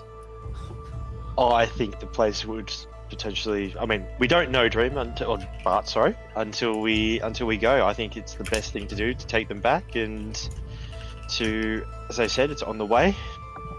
There may be some clues there It's as mostly well. on the way. She wipes a tear away. I just say that there could be some clues there. If the city has been attacked in any way, there may be indications there that may be able to help us in our upcoming adventures against the Stone Giants. So it could be worthwhile just to see what they've employed, what they were able to do to the city, and perhaps we can assist if there are any people there that may need assistance. Gobbledy, the older gnome, who really hasn't spoken very much before, slowly stands from the rock that he's been seated on just a few, sort of, maybe 5-10 feet away from you guys. Stands up, stretches his back, and wanders on over. Right, okay. Here's the plan. Had to think. This is what we're gonna do. We're gonna head to Blindenstone. Gook, Blindenstone's probably fine, but we gotta check it. We gotta make sure it's alright. Noose, if it's there, it will have taken a beating. Now, friends, our family, our comrades are going to need us. So there's no point speculating or arguing over how it is or what condition it may be. We're needed there. The three of us are going back. You lot, big jobs, as he looks up at the three of you. Yep, you're welcome to come with us. What remains of Blindenstone will be as much a home to you as it has been to us. You've done us a great service. Choose not to come with us, that's your choice. We're not going to make you. But we would appreciate your help. I think we should go. It won't hurt for us to have somewhere to stay on our way to the mines, and whatever state the city is in, I'm sure we can assist in some way. Gook is exaggerating slightly about it's on the way. It's you're adding a day's journey. You're saving yourself half a day to go there partly, but you're going to have to take a whole day. So it's a day and a half to get there. It's another whole day from Blindenstone down towards the forge mines. Like the route is treacherous for a reason. Like we've worked very hard to make that as difficult for the deep gnomes to traverse, for the Duragar to traverse as possible, to limit their ability to raid Blindenstone. We're still able to get some sort of recuperation on the way in a relatively safe space. Of course. I would still take my chances with the city than to camp out in the Underdark. We'll send a deep gnome guide with you down towards the forge. It's no problem. You can do that. I'll take you myself. Okay. Well, I understand with that then. I'm just trying to honestly not put any more lives at risk. Gook sniffles and wipes her eyes a little bit. There may be people that need saving, but it's always better in my perspective, even if none of you agree, to protect those that we know can be saved. I see all of you living in front of me, and those are people that I want to keep alive. The people at Blindenstone may simply not be there, and then we're risking all of your lives. Okay, Barry, I can understand. Or Bart, I keep calling you different names. It's just a dartboard, you just throw a dart each time. Things at the moment. I'm so sorry, mate. Look, I know where I come from, my town. It grew out of ashes, quite literally. So, I mean, if I have an opportunity to help these people in their town, I understand where you're coming from. I will be going with find furbolgs there?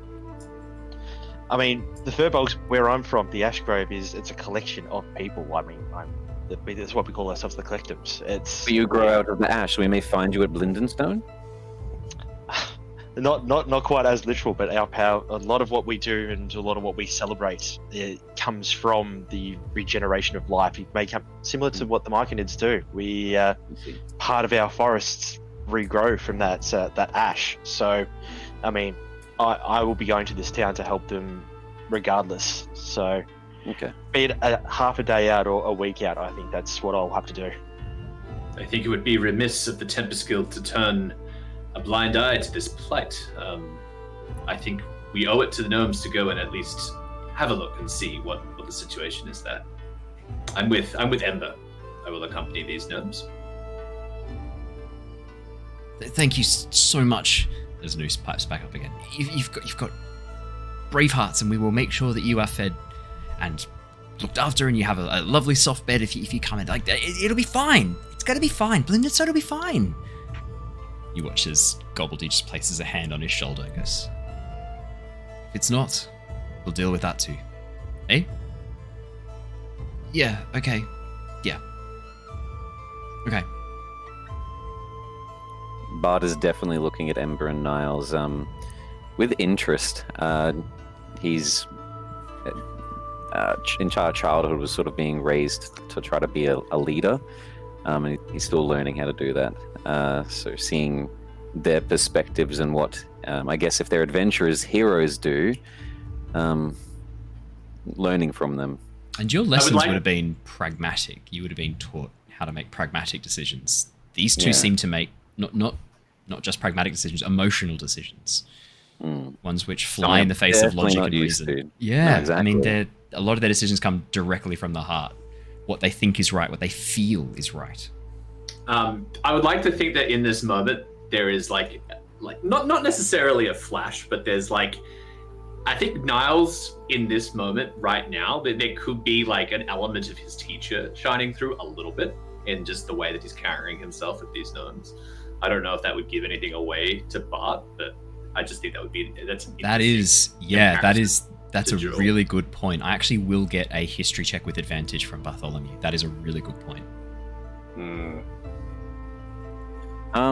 If it's okay, I would like to not roll it because I don't think I'm remembering stuff at the moment. If anything, I feel like Bart feels like one of the sort of like awe-inspired students. He's not thinking about memories at the moment.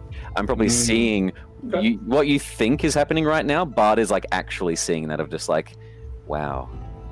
Yeah, in that case then, Niles really reminds you of someone you also looked up to, someone who maybe didn't have a huge amount of time in your life. Maybe one of your teachers didn't get to spend a lot of time with you, but their lessons did stick, and it was a much more emotional, much more let's say sympathetic approach to combat. And Niles clearly spent there's a sense of deja vu as you see Niles and hear Niles talking. A definite sense of deja vu. Allies, Niles. Perfect. Anything else you guys wanted to do with the gnomes? Look, we don't have to do this right now, but I would be showing him that book, trying to see if they should do that right now. Yeah, I would really like to do that right now. As you hold open the book that the journal that you took from the Kuatoa village, the Journal of Davy and Hornsorrow, and as you show the locations of caches, you watch as the gnomes sort of look and go, "Oh, I don't recognize that one. Gobbledy, do you?" No, that's I don't recognize that piece. Hold on. Aye, that does look familiar. This one here, the cave by the waterfall, behind the waterfall. I know that fall. It's not too far from Blindenstone. Oh, feeds into the Dark Lake, that waterfall. We actually are going to take the track if I was going to lead you down towards the forge mines. I mean, it's maybe an hour's deviation to take you via the falls. Oh, look, it looks like a beautiful fall. I would love to see it on the way. Hey, no problem. We can take you past there if you like. This journal looks like one of those Society of Brilliance. Yeah, the symbol on the front. I knew I recognised it. Did you bump into one of them? Not so much. It's a book that we found during our recent trip to help the Myconids. it was left behind by someone, I believe. So Aye. we're just trying to piece together what he has in here and learn a bit more about what the society was doing. Well, you could always ask them if you were looking to return the journal and get your answers. Oh, so you know someone from the society down here? Aye, we've traded with their tower many times. Oh, okay. Well, I might have to get you to introduce us to... Is there someone in particular that you would recommend chatting to? Oh, I myself haven't gone to the tower, but Blindenstone and the Tower of the Society of Brilliance, or the Brilliant Spire, as they've been calling it, were trading goods for years and years. Their tower was only a very short, maybe half a day's journey from Blindenstone. Okay, well, maybe that guide that will come with us can send us there as well, or does someone else have an idea? Could I do a history check to see if I remember any, like, mages, warlocks, wizards, sorcerers in the mines, like the furnace mines? If they're so close to Blindenstone, were they also raided? Yeah. Do you want to give it definitely a history check with As advantage? he mentions that, like, is the tower still standing? Is it natural 20? Wow. There's no way the tower was half a day's journey from Blindenstone, which means it was a day and a half's journey from the Forge Mines. There's no way. That cannot be true. But he seems convinced. Gobbledy seems convinced it was only a very short journey. But the distances don't make sense to you, Bartholomew. There's something else here. Maybe some other way of transporting goods that's a lot quicker than walking. Well, I do know that my family, with the Ares Temple, is in one of the old abandoned flying cities, maybe down in the Underdark. They have a way of transporting the tower like a mobile settlement. That's the main thought that comes to Bar, but I'll keep that under wraps for now. Our plan's not really to go to the tower at the moment. Yeah, I take them at face value. I think that's It's super if you close. were- Awesome, bro. If you were, I just agree. I'm like, oh yeah, okay, sounds good. if you were looking to trade goods and or if you were looking to return the journal and seek your answers, Society of Brilliance would probably have them. They're a good bunch. Rather odd, bit cracked if you ask me, but otherwise good. Oh well, fantastic. I mean, it would be good to chat with them as well to find out what they've experienced down here. But I think one thing at a time. We'll head to your town and we'll go from there. Hey, sounds like a plan. Brilliant. Alrighty.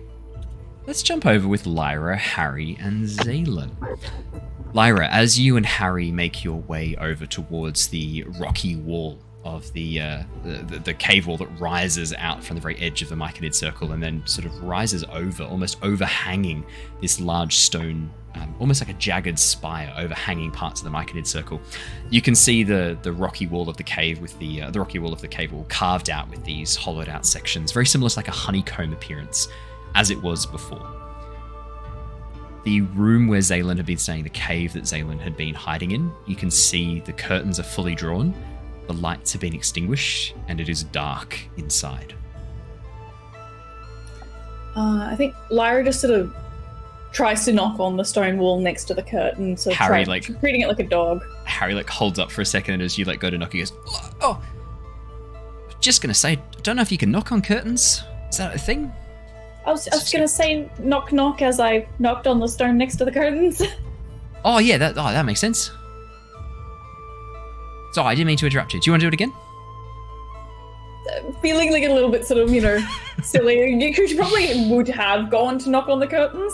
Using a quarterstaff, she just sort of knocks twice on the stone next to it. Just sorry to wake you up if you're asleep, / if you're in there or not in there. Are you in there? I am. Enter, please. Alright, Harry's with me. It's just Lyra. And, walks through. As you enter in, previously you hadn't actually seen the inside of Zaylin's room. It is pretty sparse. There's not a lot here. A narrow bed laid down with what looks like straw, very rough mattress, rough pillow, one cabinet in the far corner with a few personal items that she's currently removing from them and placing on the bed. And you can see what looks like a carapace-like armor set out on the floor next to the bed, her long silver blade still at her side. And as she turns towards you, hands still on the hilt, she nods as both of you enter, looks at you and Harry and goes, "Right, just the two of you. That's a bit easier to handle, isn't it? How'd you go? You're still alive, so I assume all has gone well." Kuwatoga are dead, at least the ones that we saw by the Dark Lake. And we did come across a group of assassins that we were wondering if they were the friends of yours that you were hiding from. If you met with the Shadowblades, how are you still alive? All of you. Didn't meet them. I mean, they clearly sort of saw us taking out the Kuwatoga camp, but even though we were, probably pretty clearly exhausted from the fight, they decided not to engage. And you saw them how? Oh, that was me.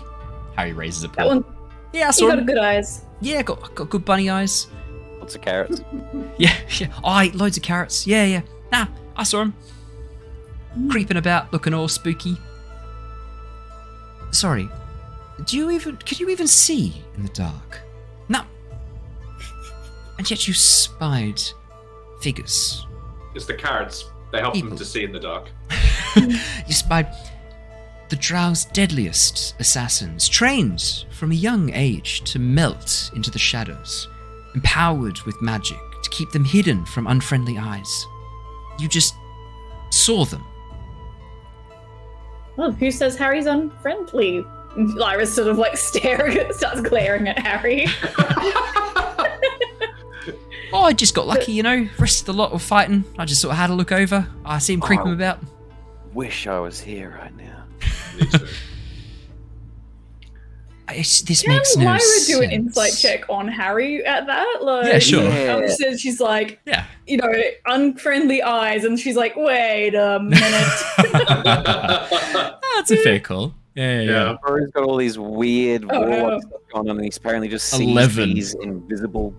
I'll be fair. I will roll a deception check for Harry. It's the only fair way to do this. Alrighty. What's the DC to beat? 11? Yeah. Harry's pretty deceptive. This Yeah, is he going to be an is. interesting one.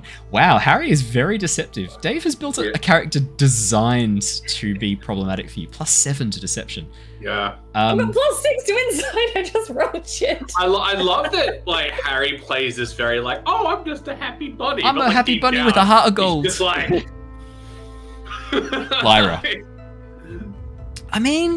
He seems like he's telling the truth. Maybe he just got lucky. I guess. They weren't, 17 for we were- Harry.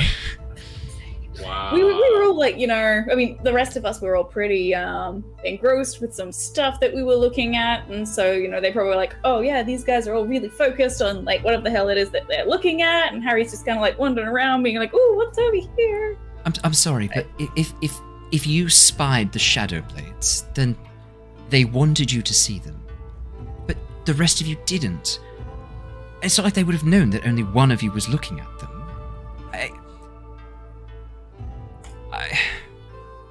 There's a Drow philosopher, Occam, proposed a theory that the simplest answer is often the correct one. We call it Occam's razor. The only answer that makes sense to me is that you did just happen to see them somehow. Which either means they're getting very sloppy, or you got very lucky, little rabbit. Oh, I'm pretty good, Got pretty lucky and I'm pretty skilled. Just brushes a bit of fluff off his shoulder. Not wanting to put a counterpoint to my own ally, but we were actually kind of half expecting an ambush on us on the way back, because the way back, there's a few very tight passages, perfect opportunity. Which means they didn't know that you had seen them. That's why I can only assume that you saw them. But why were they without watching them us in the realising. first place? Unless they are the most unlucky assassins in the world and just happened to be passing. No, I doubt that sincerely. They've been spying around the edges of the glade here, around the circle, since I fled here. No, I imagine they followed you at a distance to suss out if I was amongst you, if I was hiding in your party, and when they ascertained that I was not, and that you were not a threat to the drow at this point, they came back to their primary target. I doubt all of them went with you. I find it very hard to believe that the entire party would travel just to follow up on the possibility that I was amongst one of your group. No, I imagine that their numbers were, there were maybe half were sent with you, or maybe just over half, to follow you. So You there's probably saw about them. 12 They're here then. protected by magic to keep them hidden from... Well, you know what they say about fortune and fools. Let's Don't not... let the gift horse in the mouth. Exactly. Let's write this off as an incredibly lucky coincidence for us. Because that means they've already potentially written you off as a source of my escape. Or you've piqued their interest, which is far more dangerous for you and far more beneficial for me. So, apologies if it is that one. It kind of works out in our favor, kind of being probably the wrong word here, but we were thinking.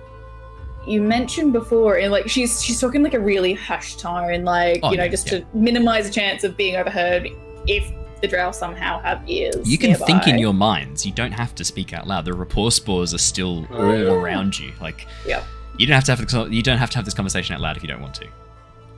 But what if if the drow also has the rapport spores? I think she's whispering, like she's just like, Oh, yeah, absolutely. can't rule that out as a fact. That No, fair enough. Maybe the drow's also friends with them, like eavesdropping. But so we're, you mentioned that you're wanting to, escape, go to the surface, maybe somewhere safe. We were thinking, I mean, if you were willing and wanting to, like, Harry said that he'd be willing to escort you up to the surface, and if you were looking for a safe place to stay, I mean, you're more than welcome to take refuge in our guild back in Oxenfurt. Tempting offer. Miss Harry, you seem to be able to spy Shadow Blades when they do not wish to be seen. Makes sense that you would be the one to accompany me. We would have to make sure that their attention was focused on the lot of you, though. I would need you to leave first, and probably disguise one of you to look a bit more like me. Just draw their attention and get them to follow you away. Let's assume that they don't send their entire number following you. Maybe they send 3 after you. 1 to follow myself and Harry when we leave, being sure that it's us, and then maybe 1 to stay and watch the glade, just in case I am being tricksy, and that I haven't left at all. Yes, you're not too far off my height, elf. Perhaps I could maybe disguise you to look more like me, some sort of magic, perhaps. Or I Do you could have a give some of disguise my kit at all? clothes. I don't have many clothes left. Am I really going to give some of my nicer ones up for you? Do you have a disguise kit on hand? Or Harry, do you have a disguise kit on hand at all? That's a great question. Let me check Harry's inventory. He might have a disguise kit. Because, I mean, Probably with would. Doesn't. a good night's rest, Lyra can suddenly become proficient in disguise kit. No, when I was fleeing from my life from the drow, I thought to myself, I'll grab my armor, grab my weapons, grab some gold, grab some supplies. Unfortunately, disguise kit was not the top of my list on account of them knowing who I was and being able to follow me quite easily. But Harry, Yep. wouldn't he have? Do you have a disguise kit by any chance? No, I mean, sorry. in your merchant's Nah, wares? don't carry around a disguise kit. It's kind of hard to disguise this beautiful face. As he gestures That's a to good his point. rabbit face. Makeup just sort of like falls off the fur. No, that is a good point. Well, there goes that idea. Magic it is, then. I have access to a spell, Disguise Self. And thanks to some of my training, I can imbue the spell into an object. If you were to carry it, it would carry an illusion of me. It would look like me. I would advise that if you are confronted by the Shadow Blades, you quickly dispose of the object to break the illusion. All right. So it'll be an illusion of you. That's just kind of an illusionary version of you walking around. It's not an illusionary vision of you over someone else. It'll attach itself to you, and so whoever's holding the stone can channel magic into it. to a stone or a stick or a brooch or something else. I could empower the spell within it, and as long as you are holding the item, you can channel the spell through it, and you will be able to make yourself look like me. Yeah, well, I mean, if it'll help draw the heat off you and Harry, I mean, makes it safer for you guys, and once you're, safely out of reach of them, hopefully, yeah, I'll dispel it, I guess. Just toss the object away, the magic will wear off, and go back to being a normal object again. Sounds good. Great. No follow-up questions, then? I mean, you're not gonna hurt Harry or anything, are you? No, why would I hurt Harry? Because he can see through drow illusions? Yeah, I can see through all illusions. I saw through that illusion in the cave. Sorry, I'm going British again. Yeah, I saw through the illusion in the cave wall. I saw through the illusion on the assassins. I can see through all illusions now. I'm not going to kill the rabbit because he got a lucky glimpse of some assassins. No, I'm not going to kill the rabbit. All right, that's fair. I mean, she leans in. Unless you want me to. Price on the table. And then she winks and leans back. Yeah. It wasn't warlock shit, it was the... Okay. If you're wanting a way to say thank you, I mean, the guild could probably use a skilled person such as yourself if you Yes, consider you've mentioned this guild. I am curious. You do seem to be quite a capable bunch, and if you were able to send back a sort of evil god back to its own prison plane, I could be tempted. Where are you based? Oxenfurt. I've heard mixed reviews of Oxenfurt, That sounds like but I don't Oxenfurt. know of anywhere else to go, so I'll give it a go. I mean, hey, it's a good starting point. I suppose it is. And I guess Lyra reaches into a bag and pulls out a business card. It's like, when you get there, How quaint. talk to Mira, said that I sent you. Mira, right, I'll ask for a Mira. We get bonus points. Yeah. Referral bonus. Referral bonus. It's a pyramid scheme. So I need Hi, to put a welcome couple to of my the down. Lost Archives. This is the Tempest MLM. Here's how we function. AKA pyramid scheme. Right, well, yes, I suppose I could check it out. Nice font. Well, fine. I'll ask for Mira, then. Yeah, you don't have to if you don't wanna. But No, I'm rather curious about where your little bunch come from, and if this lot back at Oxenfurt were the ones who actually sealed away Tiamat. Let's just say I'm rather interested in maybe seeking their protection. Just because you haven't seen drow assassins on the surface doesn't mean they're there. Well, I haven't Or seen not any, so there. that means they can't be there, because I would have seen them, says Harry. You just watch her roll her eyes a little bit in frustration. Sorry, you were saying, Lyra?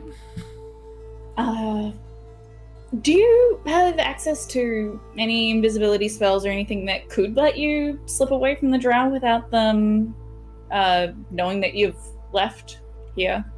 I have access Okay, to then. a spell scroll that I was going to use called Non-Detection.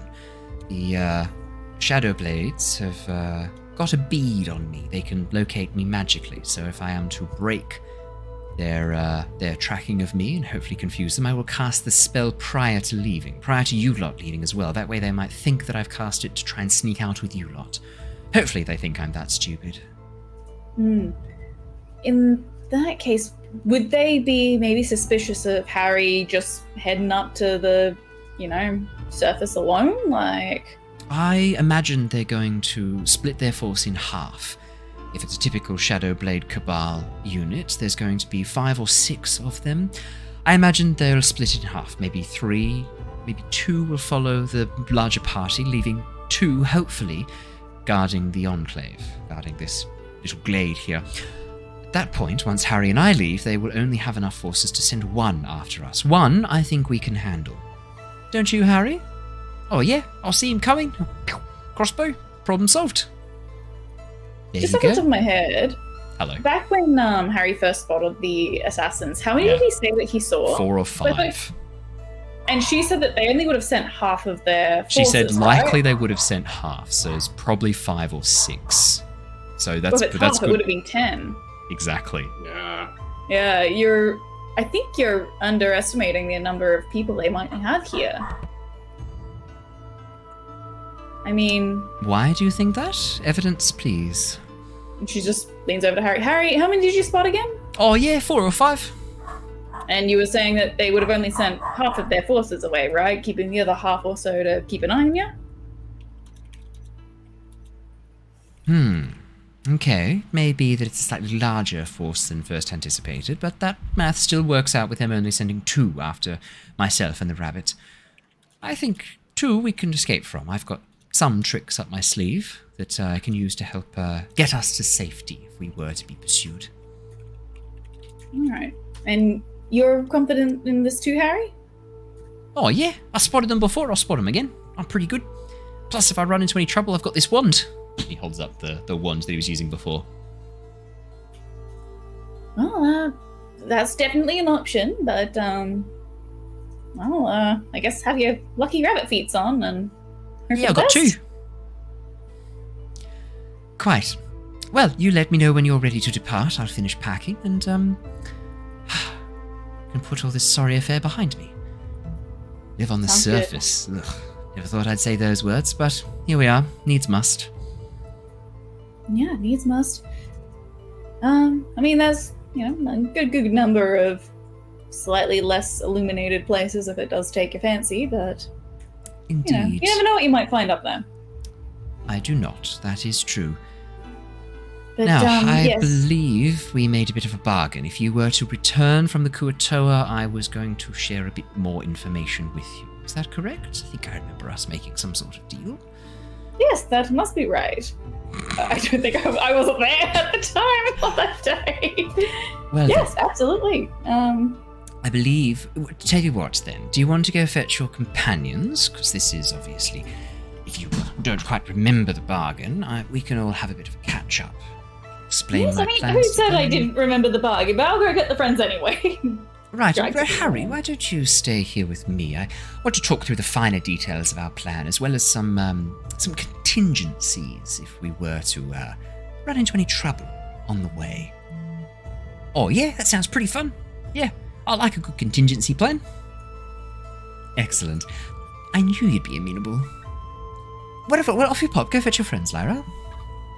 Sus. Can I do an insight check before I leave? Like, she's not just planning on offering Harry up as a sacrifice or anything. I'm a sacrifice. That's not a good thing, Scoob. Yeah, of course you can do an insight check. Is that a 23? Yeah, that's high. Lyra. 60! Lyra. Zaylin has clearly layers upon layers of plans. She sees Harry as a pawn to be moved about within these plans to serve a purpose. You don't get the sense that if push came to shove, if it was her life or Harry's, you don't get the sense she'd choose Harry's. You get the sense that even if it was her convenience or Harry's, she would pick hers every time. Harry is a dispensable means to an end for her. You know what, though? I think she's underestimating Harry, actually, though. Quite 100%. possibly. Easy to do. He's a little bunny with a heart of gold. And a dark patron. Yeah, so I'm sure it'll be fun. A little Remembering that bunny we're all with a heart connected of to the gold. rapport. Darkness in his soul. So yeah, I'm sure it'll be fun. Remembering that we're all connected to the rapport spores and she doesn't actually have to go get them, she just calls out. It's like, hey guys, you want to come on over? Oh, yeah. Oh, right.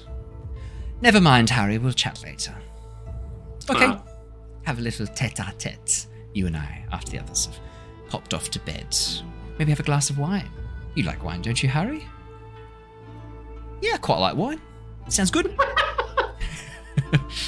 Oh, yeah.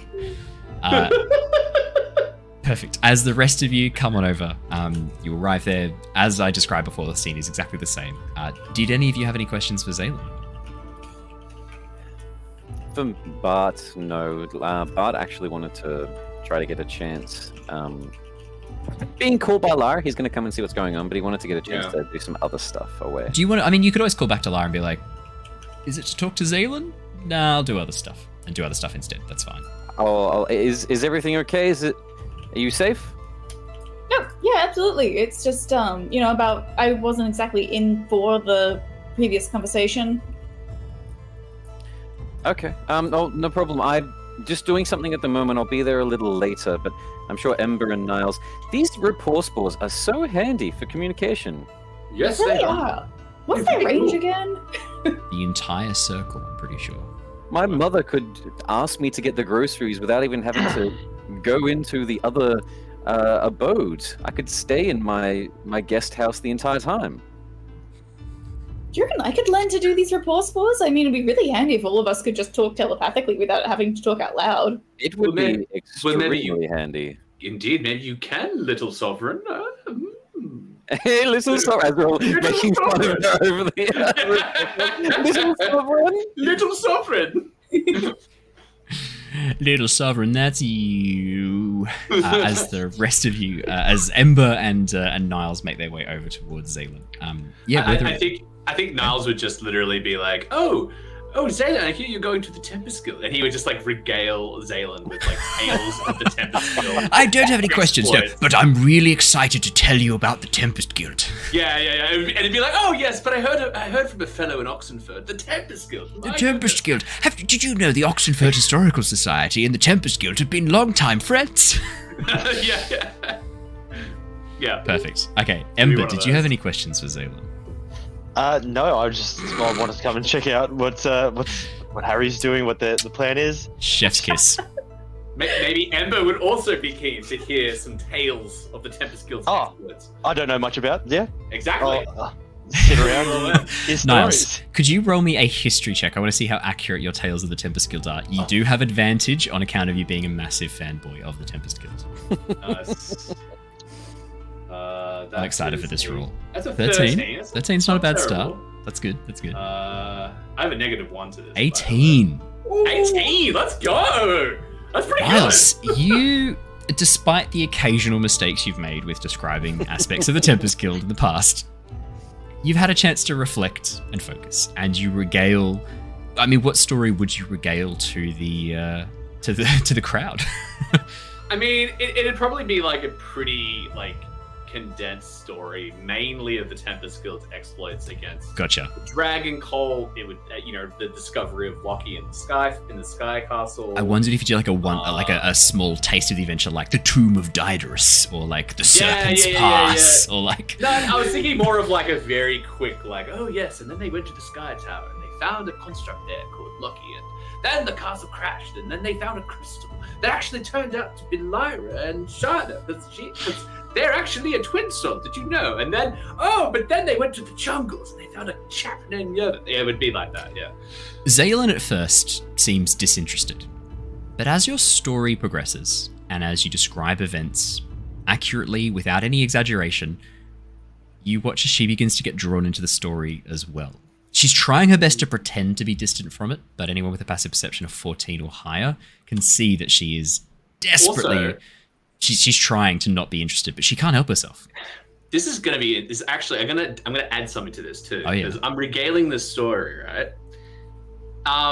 We haven't touched on this for a while because there's been a couple of sessions, but my giant, is a bard. Is a bard. So can I have a little bit of that flavoring coming through a little bit? He's a skull, actually. Skull. Yes, he's a battle skull. Yeah. So there's, 100%. I don't know how you want to flavor that, but there could be a little bit of I think Niles would probably really get into the storytelling element, and there would be elements of the story that is accurate to keep the story going. But then again, he'd add flourishes of intrigue to keep it very interesting. Yes. Kind of tell it like a skull probably would actually tell it. Okay. Here is what happens.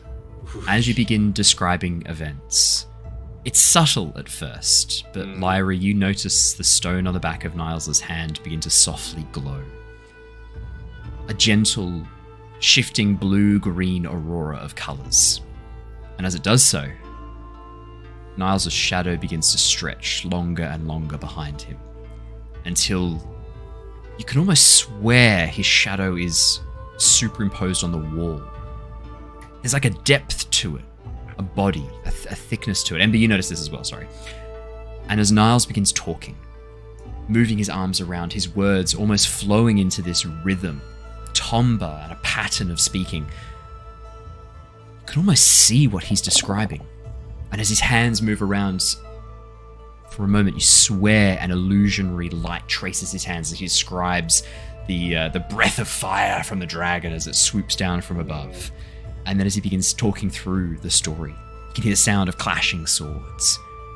But you focus and it's gone. It must be in your mind. And then as you're drawn back into the story once again, these very subtle minor effects begin to kick in once more. And as Niles brings the story to a close, the light on the back of his gemstone stops glowing and his shadow shrinks back down. Niles, you feel invigorated. You feel strong. You feel invested, connected. Heck yeah.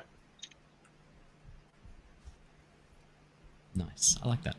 Let's jump over to Bartholomew. Bartholomew, what would you be doing with your little bit of time? And then I think we'll wrap up there for tonight. I think that'd be a good time. Yeah, it's pretty simple. Easy. With a bit of time to himself, that short rest has helped him recuperate a little bit of this weird power of self-belief, this like supernatural potency that he'd heard of in storybooks. Some priests reaching it with enlightenment when they believed in something so much themselves. Some of the let me find the name here for it. Some of the other previous Zishis. Yeah, some of the other previous Zishis before my father had gained these Avatar: The Last Airbender-esque powers when they believed in themselves enough, and this seems to be kind of what's happening. Maybe that's it. This love for Zatine, and that's that thought that comes back to him. I nearly went over the edge, and it was stupid of me to think that it was love, that it was Satine that was the reason for that. That is me almost gaslighting her memory of you did this, Satine did this. No, it was Bartholomew's thoughts that did that. My love for her isn't a bad thing. I just can't let it become corrupted. And I want to... The thoughts at the moment is remembering back to ways of, I guess, monks giving themselves like memory beads, something to play with. To rosary, focus on. Yeah. Exactly, rosary beads. And I've got a lovely... You're wearing a set on your character art. Well, not just that. I'm wanting to, with those, it's a different item is what's coming to mind. The different item is the necklace that I was actually given by the Tempest Guild. The symbol of Melora, something that is holy, already has power imbued into it. Nice. I'm wanting to try to turn that into some form of a sort of amulet of devotion to Satine. Combining with some things that I've read in books of precious gems, things such as that. So I know that I've already got one precious gem, which is the ritual fragment from the Kuatoans. I'm now wanting to... I know that I'm probably not going to be a good enough smith to do stuff like this. I know that my family would often contact dwarvish clans, and there would be very rich things. So I'm doing like really bad sketches of what I want it to look like, which is sort of like a bird's nest with the eggs that's going to be hanging from like as a necklace, this amulet. Yeah. What I would like to do with that thought on my mind is use my channel divinity, having had some rest, to give myself back a 2nd level spell slot. And I would like to cast Locate Object. And within what would you the like to locate? Area of this sovereign camp, I would like to try to find another gemstone, because I know that I want it to have at least 2 to 3 eggs. Basically these gemstones being the eggs in this bird's nest. Yes, I've already got one, which is fragment of ritual crystal. Yeah, the fragment ritual crystal, which already has Yeah. the ability to hold magic and power inside itself. Yeah. I would like to try to find a second, whether it is expensive like a diamond, or even seen in other people's value as worthless, azurite, malachite, turquoise, whether it's 10 gold or 1,000 gold. I don't care about the value. I'm just looking for something of beauty. Trying Could to I remind get me you of to Saturn. roll me a D100, please? 100%. Classic Dundred. Yeah, I'm trying to find something beautiful, something that reminds me of Satine. I guess the first thing that would probably come to mind with Satine, Beauregard, and the Saturn Boa bird that she's based off of in my sort of lore is something blue, because Saturn Beauregards collect blue objects. Cool. Um, Nice. If you also call the D100 the Dundred, guess what? You now have to subscribe. Busted! 62. 62. Okay, nice. Alrighty. Okay. As you cast the spell Locate Object, you feel the magic wash out from you. Is it like a pulse, almost like an echolocation pulse that pushes out and then the magic comes back and you know the location of the object? How do you imagine Locate Objects works for Dream? So You just skin it. Locate Object, it says, works for 10 minutes. Yeah. I'm still learning to use my powers. I'd like to think rather than even just an instant ping, it's more akin to like the clairvoyance spell in Skyrim, like a trail that I'm following, like a smell, a sensation. Do you want to like pluck a feather and then as the magic holds it, the feather like points in the direction that you need to go, and as you hold the feather in your hand and move around, it always points in the direction of the item? Rather than a perfect, like, I know it's here because I'm still learning these powers, I think it's that. It's like a guiding, I'm following like a wild goose chase. It's a compass. It's like a compass. Yeah, I like that. That's kind of cool. And I like the idea of using a feather. Like you pluck one of your feathers, imbue it with magic. Instead of the forked twig, you pluck a feather, and as you place it on your hand, it always points. The quill points in the direction of the item. I like that. As you begin moving through the camp, at first you don't know the distance. As you said, you're unpracticed with this spell. This is a new power that you've called upon. But as you begin moving around following the direction of the quill, the feather begins to vibrate slightly, which you think must mean you're getting close to something. And as you get close to the edge of one of the caves dug out into the wall, not too close to where the others are with Zaylin, is on the other side of that slight overhang, you can see that the inside of this cave is littered with what looks like the Zerkwood barrels, or barrel stalks. You can see that there are some old chests, old storage containers, mostly destroyed, rotted away, just piled up in this room, along with various other junk. Looks like a junk room, maybe, for the Myconids. And as you peer inside, not really expecting to find anything of value, the feather vibrates violently, pointing towards a small leather satchel, half buried under an old crumbled barrel. And as you pick through, pull out the leather satchel, you can feel a weight inside of it. And as you open it up and look inside, you see this beautiful light blue reflection from inside. And as you pull out this aquamarine gemstone, not fully cut and shaped yet, you can see that the edges are still raw. There's a rock section still stuck to it, but the top of it has been shaped and smoothed, the facets glinting softly. The aquamarine is partially translucent. You can see glints of a darker vein of blue throughout the center, forming this swirling ocean-like appearance as you stare at the aquamarine gemstone. Perfect. It's perfect. It's almost 60 to even 70 was nearly- aquamarine, so I was like, done.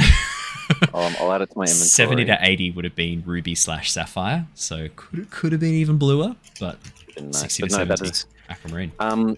With Dream's 9 wisdom, I'd like to think I've put a lot of myself into this character. I like to think Dream probably has ADHD or Bart's, just like me. I'm gonna forget about promising to meet with Lyra and probably head back to the campsite. And seeing that this is already egg-shaped, I'm gonna start trying to like sand down the Kuatoan shard to turn that into a smooth shape as well. And that's probably what I'll be doing before I meet everyone for the long rest. I'm going to say to close us out as all of you benefit from a long rest. Any downtime activities you want to do, Bartholomew, as you spend some time shaping these gemstones, you watch as Gook, the young female Sverniblin comes over, pulls out some tinker's tools and jeweler's tools from her kit, and offers to assist you with this, being a jeweler by trade. Yeah, look, I don't really have sandpaper in my inventory. I didn't think so. So I was probably just like rubbing it against the ground, like back and forth, really awkwardly. She sees you doing this, goes, hey, I don't want to interrupt. It looks like you're doing something really important, but if you keep doing that, you're gonna like shatter that gemstone. Do you want a hand? I've got some tools. You don't need to help me. I made you No, feel I'd like to. bad I really before. like to. It's really fun. Okay. Helps me focus and think, and takes my mind off things that I'd rather not think about. Okay. I'll pass her the gemstone and then sort of just start like rambling to myself. I didn't want you to get hurt again. I've been trying to learn how to protect people in my under my protection. Sorry, I'm jumbling with words as well now. There might still be survivors. I'm going to be honest. I'd rather not talk about that. Is that okay? Let's just see. Gobbledy. Broad. No, I'm happy to talk about anything else. I love talking. So much. Anything else.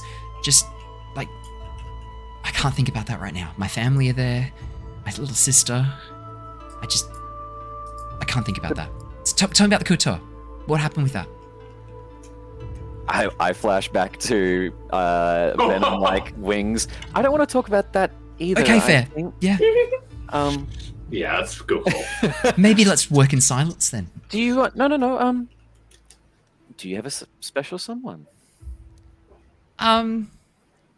There's a lady I really like. She's just stunning and beautiful and intelligent, but I don't think she's ever noticed me. Oh, this is Gook, right? Yeah, this is Gook talking. I see. To be honest, in the temples, love is not something too often seen from my life, and in the mines, it definitely, as you would know, was not a thing. I'm still learning about that as well. You love another female? Yeah, of course. She's gorgeous. I see. I guess it doesn't really know any bounds. Tell me Love about knows her. no bounds. Oh, she's just... I've known her for years. We've been friends for a while, like casual friends. She's got so many friends. Like, it's hard to sort of like break into that circle, but I've done my best.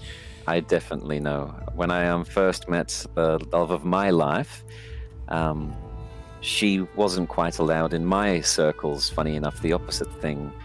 And I had a lot of people telling me to not see her, but sometimes you just need to break free. Definitely. No one else should tell you what you should be doing with that sort of stuff. That's your business alone. No one else can have any say on that. It's your life. And I'm guessing it's probably going to go by for about like half an hour. Yeah, she'll just tell you about. Yeah, I'll small talk to her about Satine and her about her partner. I know that you probably, if you have this prepared, you're an incredible dungeon master with backstory stuff. But would I be able to grab a name for who this is? Because this is important to me. Yeah. So her partner is. Sorry, I'll pull it open. Oh, her. So Gook, the female. Flick. Oh, cute. That's really cute. Okay, perfect. Just as a side note, actually, for Niles' own benefit, not that this is relevant, but has Bartholomew / Dream mentioned Satine at all? Like, yeah, in front of you guys. I think you've mentioned Satine. Yeah, once or twice, I'd say. I didn't realize that maybe I'm more related to Bart than I maybe didn't realize. But does Satine ring a bell to Niles at all? I think that would be a really good cliffhanger to end on. Can you roll me a history check? We were possibly about to be related when I get married. What the? I didn't know about this. I've been holding out for that question for a hot minute. What? Yeah. Please. It's a natural fucking 20. You can't make this shit up. This is great. Niles. You have heard the name Satine before. Yeah. An Aarakocra. A blue bowerbird Aarakocra. You've met her once or twice. She was friends with the daughter of your master. the one who taught you everything you know. They would Beautiful baby. They would often get into trouble running around through the palace. They were given access to a lot of the inner sanctums of the temple through their father, the warrior monk who trained you. And Nepo baby, okay. yeah, I mean, he doted on his daughter, and Satine Yeah, would often cool. accompany his daughter.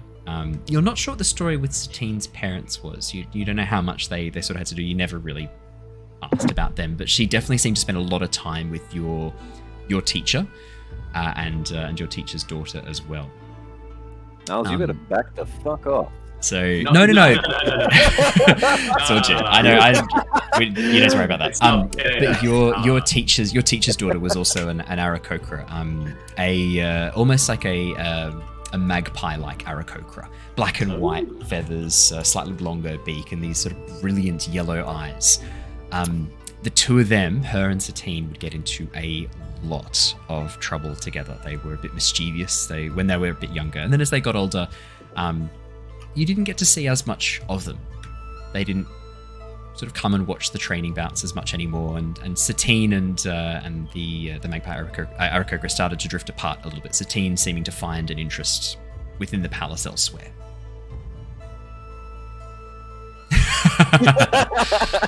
But All yeah, right.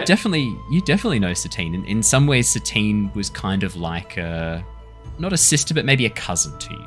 Someone who was close to people that you were close to. Yeah, right. What the hell? What the fuck? That's cool. Okay. And I think that's the bombshell I want to end on tonight. That's a good bombshell. Yeah, that's a cool one. It's juicy. Oh, sorry, the daughter of your master, you wouldn't have her name in your backstory, so you can add it now if you like. Yes, please. Icele. Aicile. But does he see? Icele. I'll type it out in here too. AICEL? Aicel. Icele. Icele. Cool. You didn't seal this coming. I did not. And I think that is a really good note to end on. A really wholesome secret to be shared. Yeah, Thank you beautiful. so much for joining us, everybody. It is lovely to have you here once again, and really lovely to be playing D&D. We will indeed be back next Monday for more Curse of Strahd, next Wednesday for more Return of the Giants, and I have some news concerning Avatar Legends coming very, very shortly. Stay tuned for that. Let's go. Promise there's some cool news coming for that. Now, if you're a YouTube member, you've already watched this super early because YouTube members get to watch videos the second I upload them. No scheduling episode drops for you, you get them straight away. So if you are one of our lovely YouTube members and a member of the Tempest Guild, thank you so much. It really helps the channel out. If you're watching this on Twitch, again, thank you so much. Thank you for joining us, and we're going to go raid another lovely channel. So until next time, stay safe, stay well. We'll see you all again soon. Until next time, everybody, goodbye! Goodbye. Mwah.